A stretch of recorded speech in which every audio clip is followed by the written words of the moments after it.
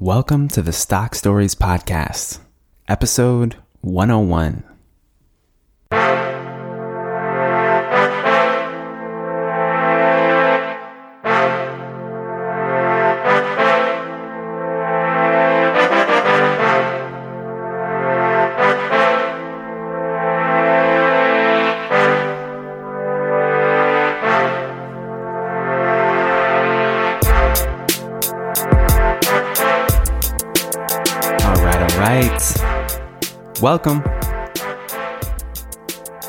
Welcome to the Stock Stories Podcast.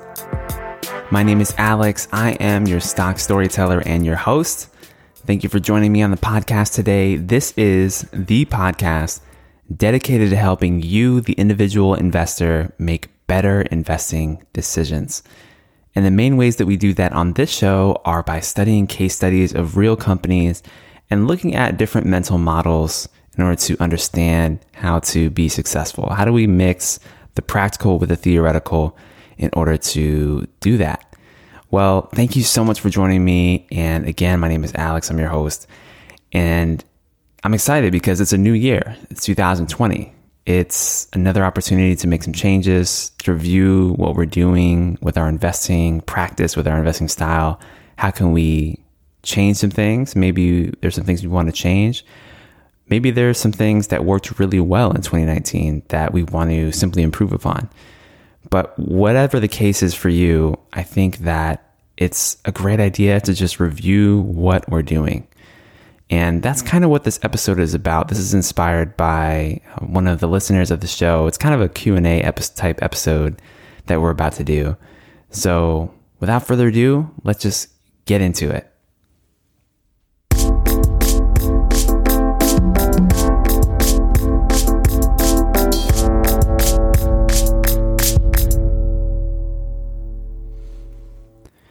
All right, so Adrian sent me a question on Instagram, and I thought it would be a great episode for you guys today.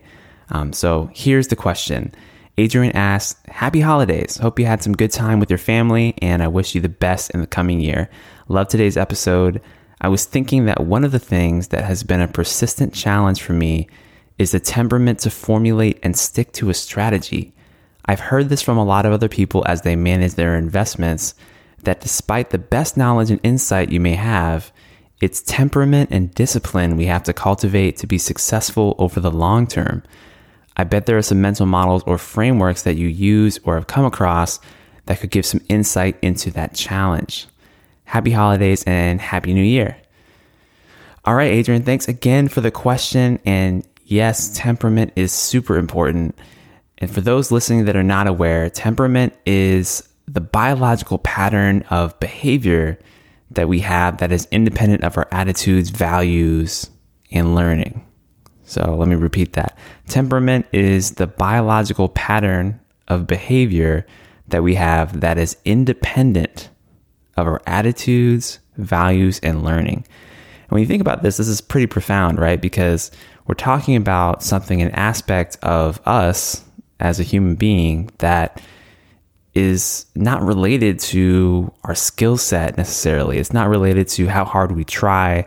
It's not related to the things that we improve upon with time, right? Like learning things, and the way that we feel necessarily. This is something different. This is temperament.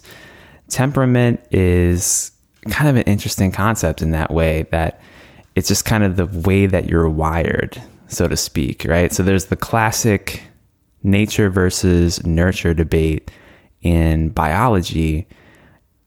And it's kind of like that, like temperament kind of falls within the nature side of things versus the nurture side of things. And there's objective evidence, it's undeniable, that both nature and nurture affect who we are. And a lot of times on the show, we really focus in on the nurture side of things. How can we improve? What are the skills? What are the changes? What kinds of things can we learn about a company in order to improve how we look at it, in order to make a better investment decision? That's really our focus most of the time. But a lot of times also we really have to consider, who are we? what is our identity as the investor? Who are we as a person? And how is that influencing what we're actually doing, right? So temperament is really important, and that can play into how we make our decisions too, right? So it's kind of like our orientation. Now, one thing I will say, Adrian, is that if you are naturally attracted to investing in stocks for the long term, as a listener of the show, then that should give you a clue as to your temperament, right? So you and I, we're the type of people that tend to want to invest in long-term things that will ultimately have a payoff. And that is a clue to our temperament. Now, you probably have a long-term orientation and also identify as someone who is relatively independent and willing to take risks. Because if you're investing in common stock, then that's kind of a risky endeavor. I mean, there are people I know, there are family members that I've talked to about stocks that they just will not invest in them because they feel they're too risky, regardless of what the data shows, regardless of the history behind it. There's no convincing them. It's simply not in their nature to invest in this asset class. So I would say from the get-go, hey, you're already part of the way there. You're already investing in the stock market, and that alone is a difficult thing for many people. So just simply exposure into this type of an asset class is going to get you higher returns, assuming you're diversified, of course, than people who invest only in fixed income life insurance products, right? So I would say from the get-go, that's already one thing that you can look at that hopefully is encouraging. Another thing I want to talk about is goals versus systems, right? So we have goals as investors. We want to make X% rate of return. We want Y amount net worth. We want a certain amount of income, et cetera, et cetera. That's why we invest. But aside from just thinking purely about the goals, let's think about the systems. It's kind of like, what is going to get us there? And temperament falls within that camp of systems. How are we going to have the discipline, or simply actually remove discipline from the equation so that our systems literally pull us forward toward our goals by themselves, because we've set that system up properly for our needs? So think about systems. Goals are great. I love goals. I'm goal setting right now for the new year. But systems are also so important. What is the plan to get there? And before we can find our quote unquote system, I think it's a good idea to experiment with many systems. This is something that I actually am doing right now in my own phase of investing. So when I came into investing, I started learning about it from the long-term value philosophy.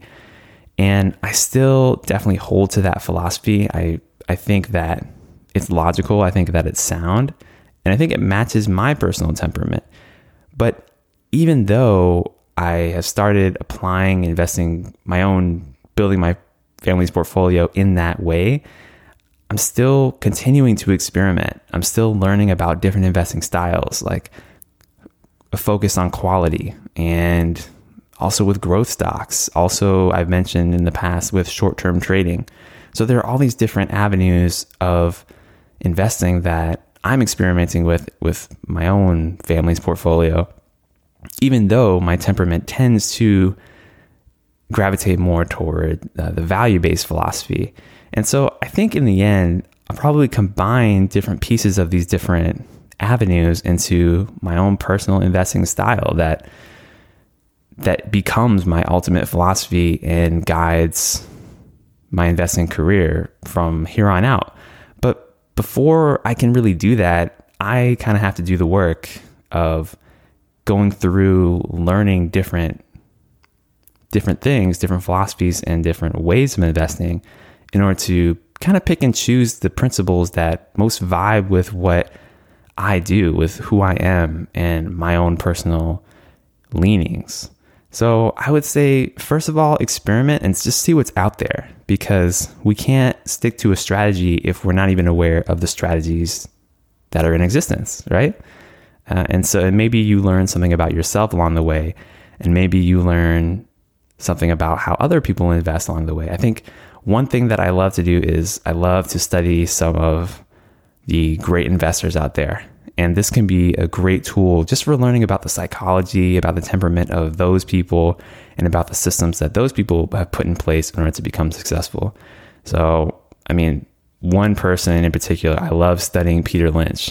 Like, this guy, he not only had excellent returns, but he had a great system for reflecting on his decision making in order to make sure that he was going to continue to make great decisions and get high returns in the stock market. He talks about in his writings about the journals that he keeps, about when he purchased a stock, how much he purchased it for, why did he purchase it, most importantly. And those journals allowed him to write his books, Beating the Street, One Up on Wall Street, etc. And so I think that journaling can be a really great tool. And this is actually something that I started doing in 2019. I started journaling every single week. And this has been really helpful for me reflecting on experiences, both investing related, podcast related, family related, a lot of emotions and feelings, and just making sure that I'm processing all of those things, just me as a person.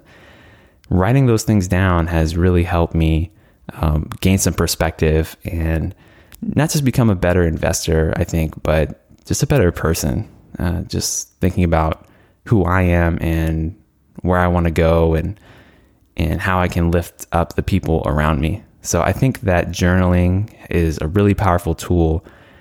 And you can apply this specifically to your investments and your thoughts about your portfolio. But I would encourage you to do that and go beyond that, because life is a very interconnected thing. And it's useful to just write everything out, everything that you're feeling, everything that you're thinking.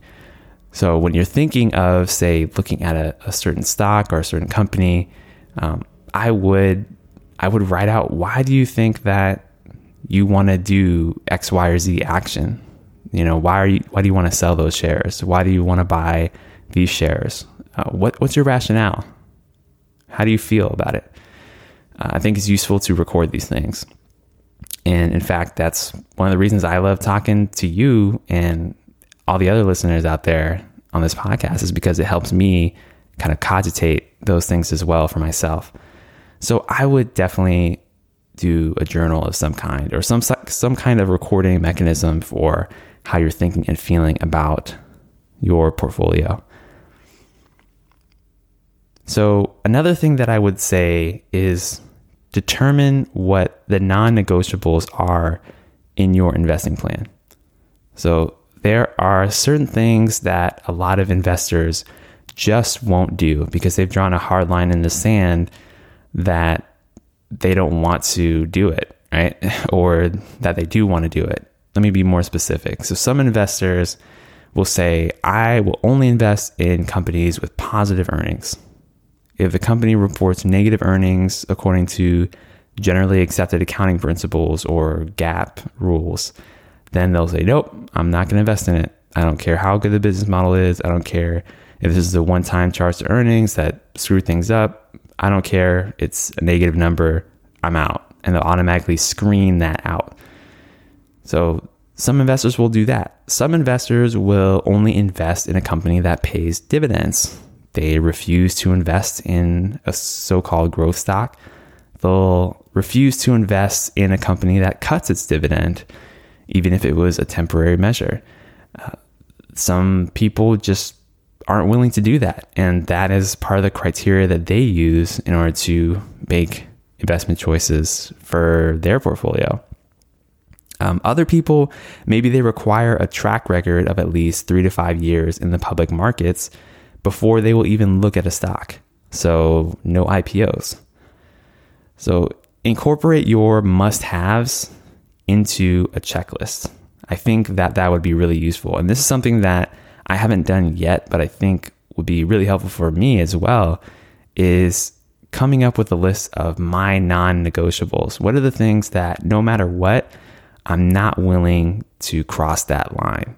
And I think this really helps kind of take the discipline out of the equation, because if you just go to your checklist every time you're thinking about purchasing some shares, then if it doesn't meet the criteria on the checklist, then you just move on.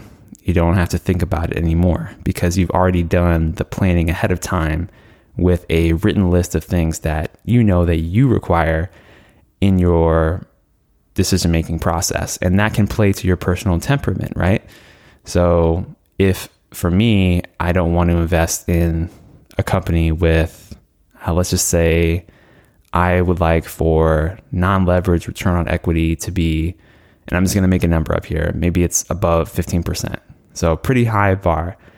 I want my non-leveraged return on equity to be above 15%. Okay, I'll write that into my checklist. And then when I'm reviewing a company, if I can't see a consistent level above that, then that's automatically out. And that means that I'm kind of lending the decision-making process to my own personal temperament, which kind of is more towards quality companies, because I'm putting that quality type measure into an explicit written form within a checklist. So that's what I would say. I would say, first of all, experiment, try new things, see what's out there. We can't stick to a strategy if we don't have a strategy, and we can't really have a strategy if we're not even exposed to the different strategies that are out there. So start with that. Try different things if you haven't already. And then kind of hone that in, take those different pieces to create your strategy, and then maybe do some journaling, do some reflecting on the past decisions that you've made in your own portfolio.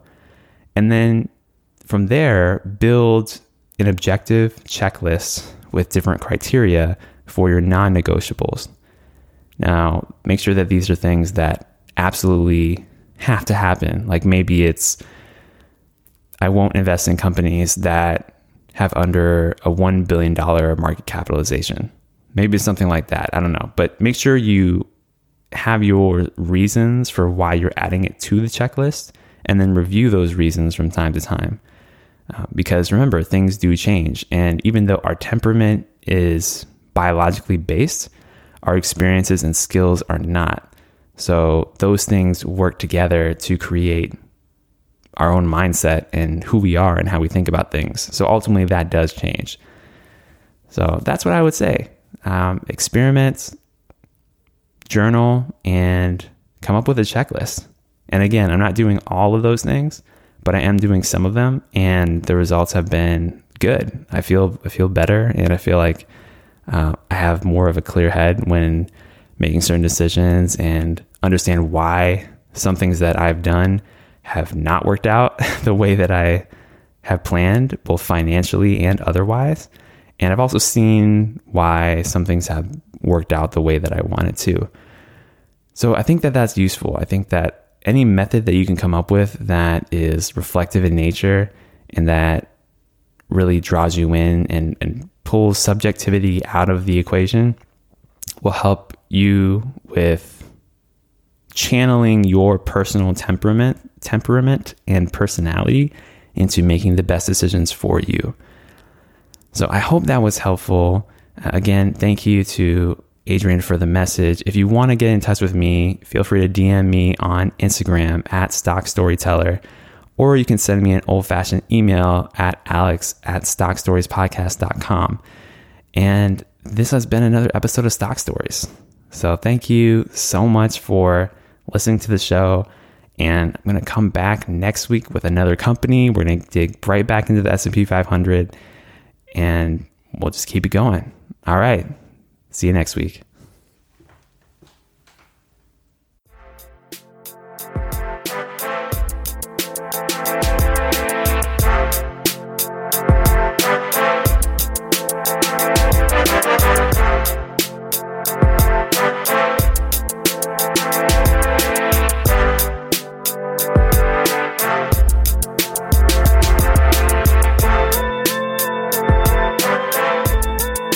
The information presented here on Stock Stories is for informational, educational, and entertainment purposes only. You and you alone are responsible for your investment and financial decisions.